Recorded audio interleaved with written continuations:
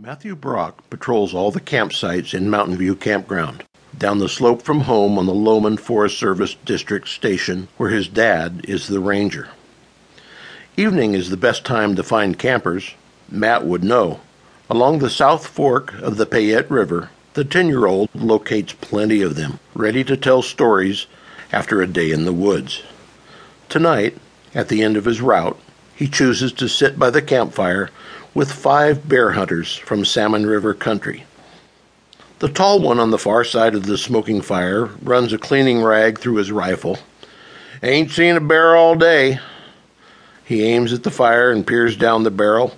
"Hoped I'd get a good shot at one of them huge black bears I heard was out there." A man with a bushy beard shifts on his stump chair to tie his boot. "Yeah, well, I heard there's a guy here in this part of Idaho who gets his bears by hand." Another hunter looks up from his plate of stew. "I'll bet he's the one who's so tough he chases grizzlies just to say howdy." That sounds about right. He finishes tying and then spoons stew into his pie pan. "I know him," says Matt. "His name is Cougar Bob." "Yeah, that's the name I heard too," the hunter says with his mouth full of stew. "How do you know him, kid?" "He's my uncle."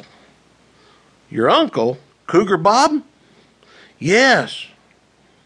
The hunter with his spoon stalled halfway to his mouth says, "Did he really kill a bear with a pocket knife?" "Yeah, and a cougar." Checking for skeptics, Matt eyes each hunter. "He's been chased by grizzly bears and lived through it, and he picks up porcupines with his bare hands." The men set aside their rifles, pie pans, and bootlaces. All 5 pull camp chairs and stumps closer to Matt and the fire, ready to hear more of Cougar Bob's close calls.